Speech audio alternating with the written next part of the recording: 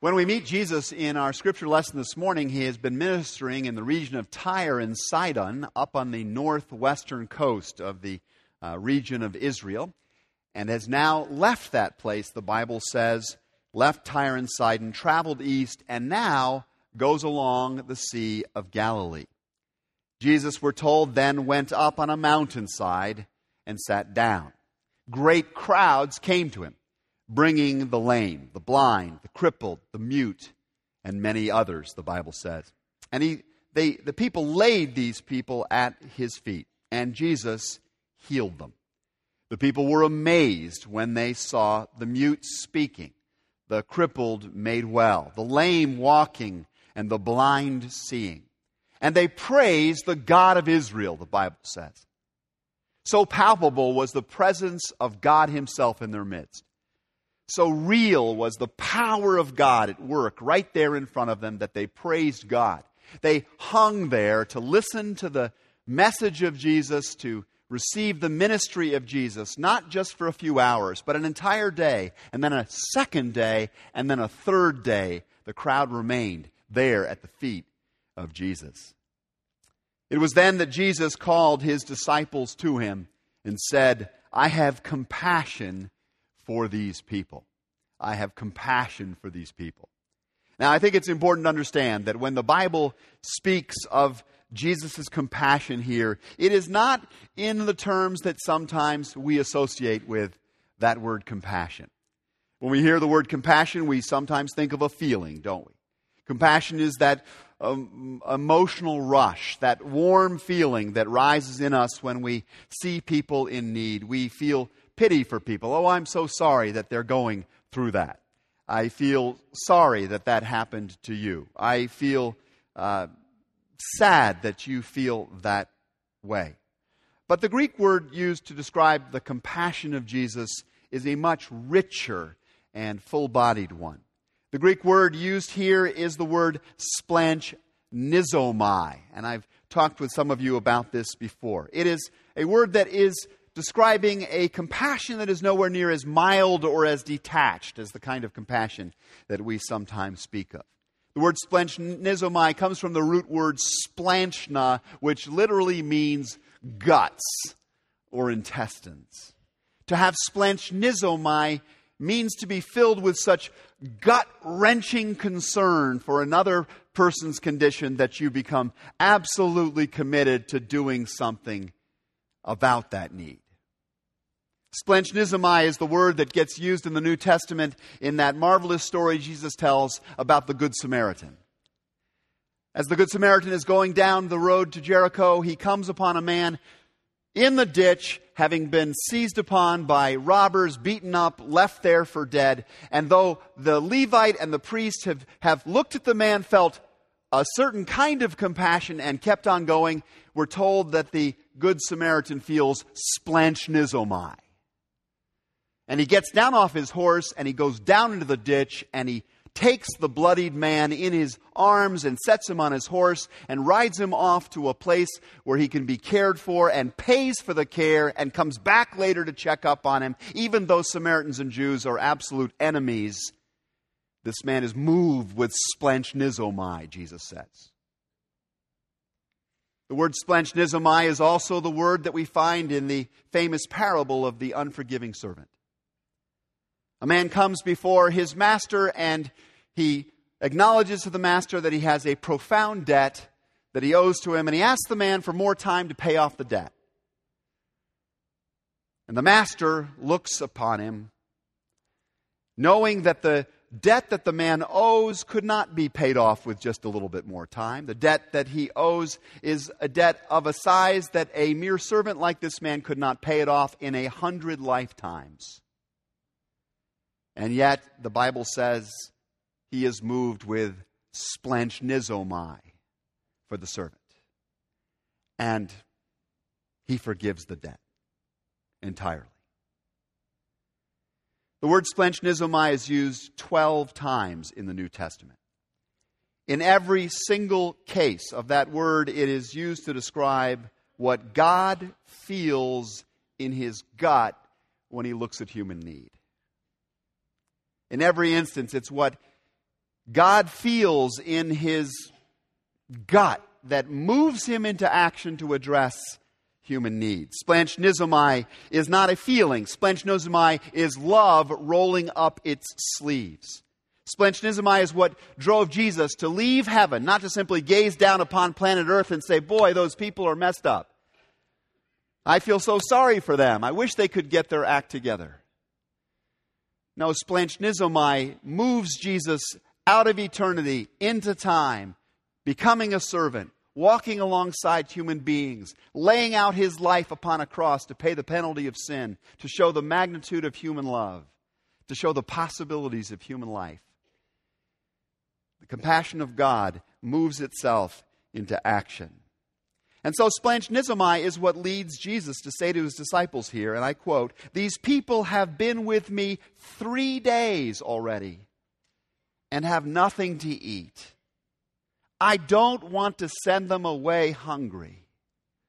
I don't want to send them, he's saying here, I'm not going to send them away hungry. For I'm concerned that if I do, they may collapse on the way. The clear and unstated message here is we cannot ignore this need, my beloved disciples. We must move into action to address the need. And like that scene in the boat that we studied last week, the disciples look at Jesus in response to his statement, and they say quite reverently, "You have to be kidding. Lord, you've got to be kidding." I mean, did we possibly miss the McDonald's or the Costco on our way up this hillside? Did you see one that we missed? Have you spotted a lunch wagon pulling up behind some bush around here that we somehow didn't see? Lord, we admit it, we're so dag-blasted hungry ourselves, we're practically delirious. Maybe it only looks to us like there are 5,000 mouths to feed on this hillside. Jesus, are you kidding? We can't possibly do anything for these people. His disciples answered, the Bible says, "Where could we get enough bread in this remote place to feed such a crowd?" To which Jesus replies, as he did in the story we studied last week, with another one of those maddening answers in the form of what? A question. A question. "How many loaves do you have?" asked Jesus. "How many loaves do you have?" To which they reply, 7, and a few small fish. Emphasis on small. Small fish. Now, I love this story in part because I've been in this conversation with Jesus. Maybe you have too. I think, in fact, probably most of us have at one time or another been in an encounter with God like this.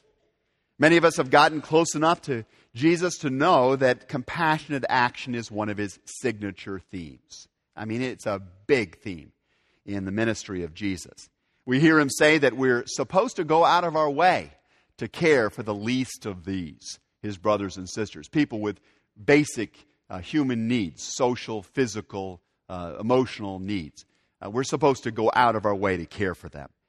We're supposed to go out of our way to resolve the broken or careless relationships in our life. We're not meant to just feel sorry about them. We're meant to go, leave our sacrifice at the altar if required, and go off and repair the relationship. That's how important it is that reconciliation happen in broken relationships, the kind that define far too much of life today. We've heard Jesus' teaching about working to establish the values of his kingdom in our society. And we've heard him describe to us that that's going to require sacrifice. That's going to require taking up our cross, stretching, reaching, trusting to express his love in radical ways. We've seen Jesus actually model this compassionate way of living. Jesus doesn't just talk. He walks his talk. And we've admired this about Jesus. I suggest to you in our best moments, we've even aspired to be people of splench-nizomai ourselves, haven't we? In our clearest moments. That's what we want to be. But then we look around us. We look around us. We take our eyes off the face of Jesus. We look around us at all of the aching needs on this hillside we call life. We shake our heads at all of the growling stomachs, at all of the groaning hearts and the disaster-ravaged parts of our world. Earthquake after typhoon after disaster. So much need. We consider the huge problems in our own economic and political system these days just seem so woefully aching for solution. We gaze in helpless stupefaction at times, or stupeless helpefaction, I guess, at the layer upon layer of ill will and difficulty that piles up in our family life and in the relationships within our workplace. We look at the giant chasm between races and cultures and classes today. We see the urban poor and broken families and the bad schools and the cycle of crime and incarceration. And we feel so overwhelmed and frankly so wearied by all of the needs on life's hillside. I mean, is this just me? Or do you understand that feeling yourselves? What makes matters worse, I think, is that we're hungry ourselves. Like those disciples, we've also been there for day after day after day. And we're hungry ourselves. We're hungry in a physical sense, maybe for food or for physical affection or for rest or for healing. We get hungry in other ways too. We feed voraciously on what this world offers us to fill us up inside. We've tried the entertainments and the addictions. We've tried the dalliances and the diatribes and the prideful politics and the shallow pieties and all of the things the world is always dishing out, saying this will fill you, this will help you, this will satisfy you. And yet we found that these things don't. We found that affluence is no substitute for abundance. We found that in spite of the recent economic downturns, we have seen the greatest rise in material affluence in the past 50 years in the history of planet Earth, and yet study after study shows that we're more lonely, more fragmented, more distracted, still restless and discontented. We're hungry of soul. And we may not be ready to spend 3 days in a row sitting at the feet of Jesus. But like that original crowd of thousands, we did come out here today. We did set our clocks ahead, some of us, and get out here to be sure we were out here. Because we believe that somehow in Jesus there lies an answer to the deep hungers of our life. That is why when Jesus asks, how many loaves do you have? How much bread do you have? It's such a great question. It is one of those great questions. It's one of those deep, searching questions that gets right down to the heart of our condition. And like the disciples before us, we stammer a bit for an answer to that question. We take inventory of what it is we do have, of what's already in our hands. And we have to admit, we do have something. We have these loaves. We have these handful of sardines. But underneath our breath, what we are really saying to God and to Jesus is, not enough. That's what we have, not enough. We don't have hardly enough in our satchels to feed this whole hillside of human need that you keep talking about, that we're supposed to care about with splench-nizomai compassion, Jesus. Heck, we don't even have enough to satisfy our own soul's hunger. Come on, Jesus. Come on, Jesus. Where could we get enough to feed such a crowd? Where? Where are we going to get that?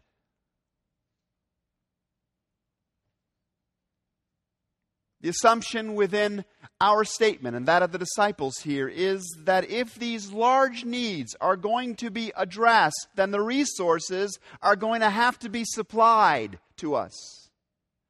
They're going to have to come from someplace outside of us. And as I'll say in just a moment, that's partly true.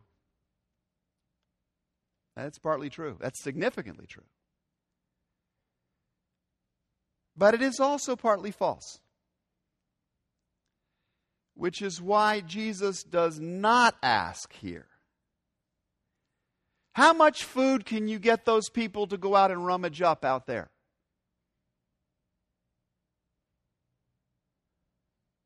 How much food can you get the Israeli government to supply for those people out there? Instead, Jesus asks, how much bread do you have, my disciples? The disciples, I imagine, looked down at the ground for a moment. And then they looked around in their circle for a moment. And they had to admit that they at least had something to offer, even though they were sure it was not anywhere near enough. But they humbly and dutifully and wisely did what? They put that little bit into Jesus' hands. The Bible goes on to tell us that then Jesus told the crowd to sit down on the ground.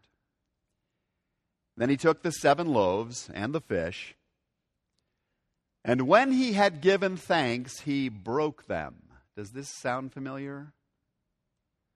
Does this remind you of anything else you've read in the Bible? This is a prefiguring. This is a picturing ahead of time of that even greater act of taking the simple gift and making it available to the transforming power of God for the healing and feeding of a world in need. This is a prefiguring of the Last Supper. This is a prefiguring of Jesus' giving of his own body, the bread of life upon the cross. And we're told here he broke the loaves and the fish and gave them to the disciples, and they in turn to the people. And everybody shouted, I want more. I'm still hungry. I didn't get enough. No, it's not what the Bible says. They all ate and were satisfied. And afterward, the disciples picked up 7 basketfuls of broken pieces that were left over. And the number of those who ate was 4,000. And more than 5, frankly, including women and children. Just consider the abundance, the overflow made possible by those who put just a little bit of what they had into the hands of Jesus to see what he would do with it. Now, there's an interesting theory that's gone around for years now about how the crowd actually got fed that day. Some scholars suggest that by starting to share what he and the disciples had, the little bit that they had still, by starting to share it with other people, the people in that vast crowd were suddenly moved themselves. They reached inside of their cloaks and their garments where they had hidden some food they were stashing up because they could tell it was getting late. They'd been there days. They were running out. They'd saved it for themselves. And now, inspired by the generosity of Jesus and his disciples, the crowd is similarly moved. And they turn and they pull out what they have and they begin to break it and they begin to pass it. And this is how everybody gets fed. Now, I personally hold to the more traditional, even more supernatural multiplication of the supply that day, but the other explanation has a point that's worth considering. Sometimes sometimes we actually have more than may be immediately visible. Is it really true that we do not have enough resources to address the needs on the hillside? Is that true? Are we sure that's true? Do you realize that if we took just 1/4 of the $450 billion that Americans alone spend on every Christmas, $450 billion, we took 1/4 of that, we could supply clean water to every person on the planet. We could guarantee an ongoing supply of clean water to everyone on the planet if we took just 1/4 of Christmas and redirected the giving. Think of the multiplier effect on the health of people across the world if they had clean water. Think about this.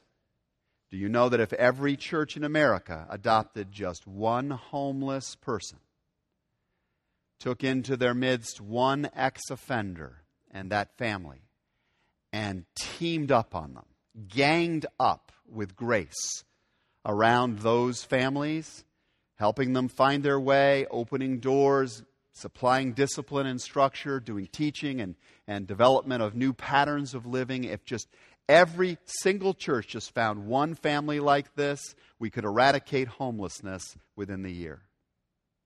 We could reduce dramatically the 75% recidivism, return to prison rate, that is the scandal of Christian America around the world today. A nation in which we warehouse human beings at a level that no other civilized society does today.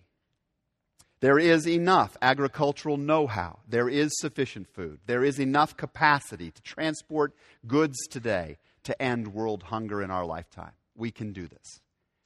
There are sufficient resources now to immunize and to educate every child in the world. Were the choice made to redirect monies and time now being spent on considerably less far-reaching and productive endeavors. If all of the people who call themselves Christians, I'm just talking not to churchgoers, just the ones who name themselves as Christians, if they simply elected to boycott instead of to tolerate and embrace and feed upon the humanity-degrading, morality-polluting stream of electronic media that passes for entertainment today.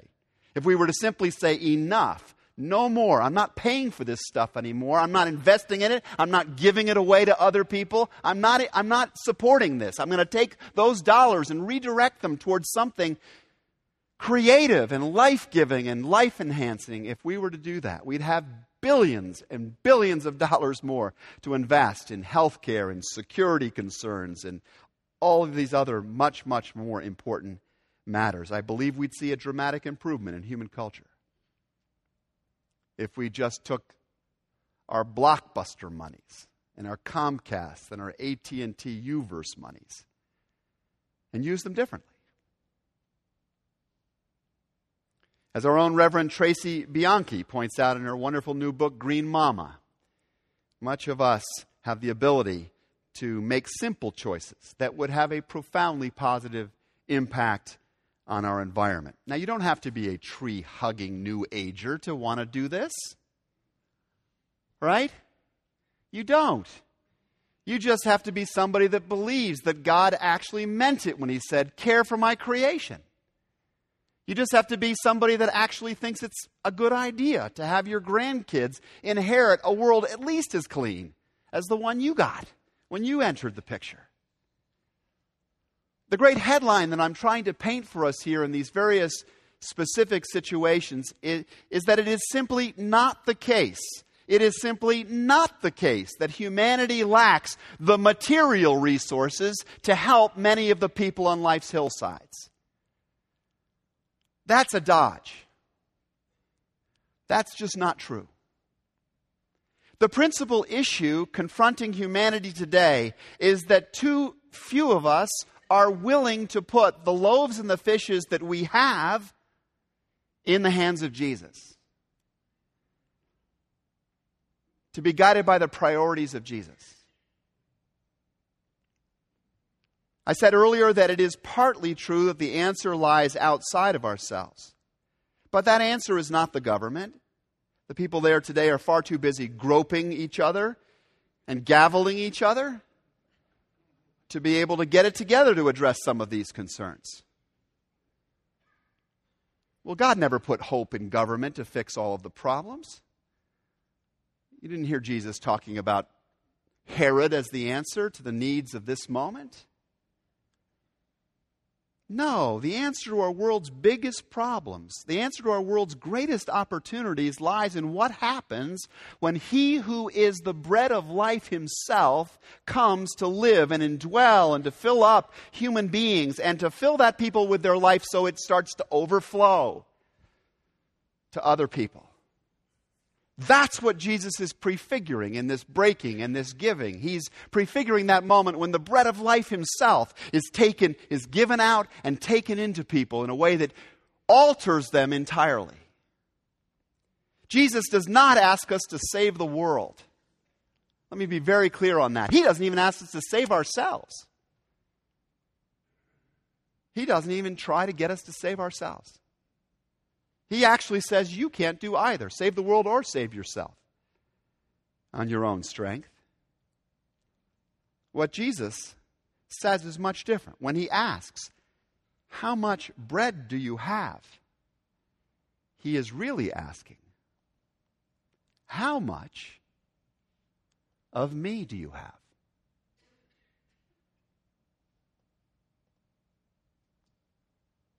That's what He'll be asking at the Last Supper. How much of me do you have? How we answer that primary question absolutely determines how we view and use our loaves and our fishes. You see, if you take me into the center of your being, says Jesus, then I am going to give you my guts. The more you take me into your being, the more you're going to be filled with my splanchnisomai. It's just going to fill up the hole within. And you're going to find that you actually can spare more than you knew you could. You can spare some encouragement, some kindness, some grace to some of the people you're going to meet this week who are growling for those gifts. You're going to find that you can extend hospitality to that stranger. You can extend patience to that woeful slow-goer, maybe in your family or your workplace. You can extend prayer or comfort to the bereaved or the anxious people, and they are all around us. They're in this room with us today, even though they may not look that way on the surface. You will discover that you can take some resources that you had planned for consumption and you can redirect them for compassion. If the bread of life is filling you up, you'll find that you not only can do these things, but that you actually feel moved, helplessly moved to do these things, that you have enough to do these things because the bread of life is in your gut, filling you at the core. And so Jesus asks, how much bread do you have? And if your answer is, not enough, Lord, then ask Him. And He'll fill you with more of Him. And you'll find over time that gift multiplies till it is much more than enough. Please pray with me.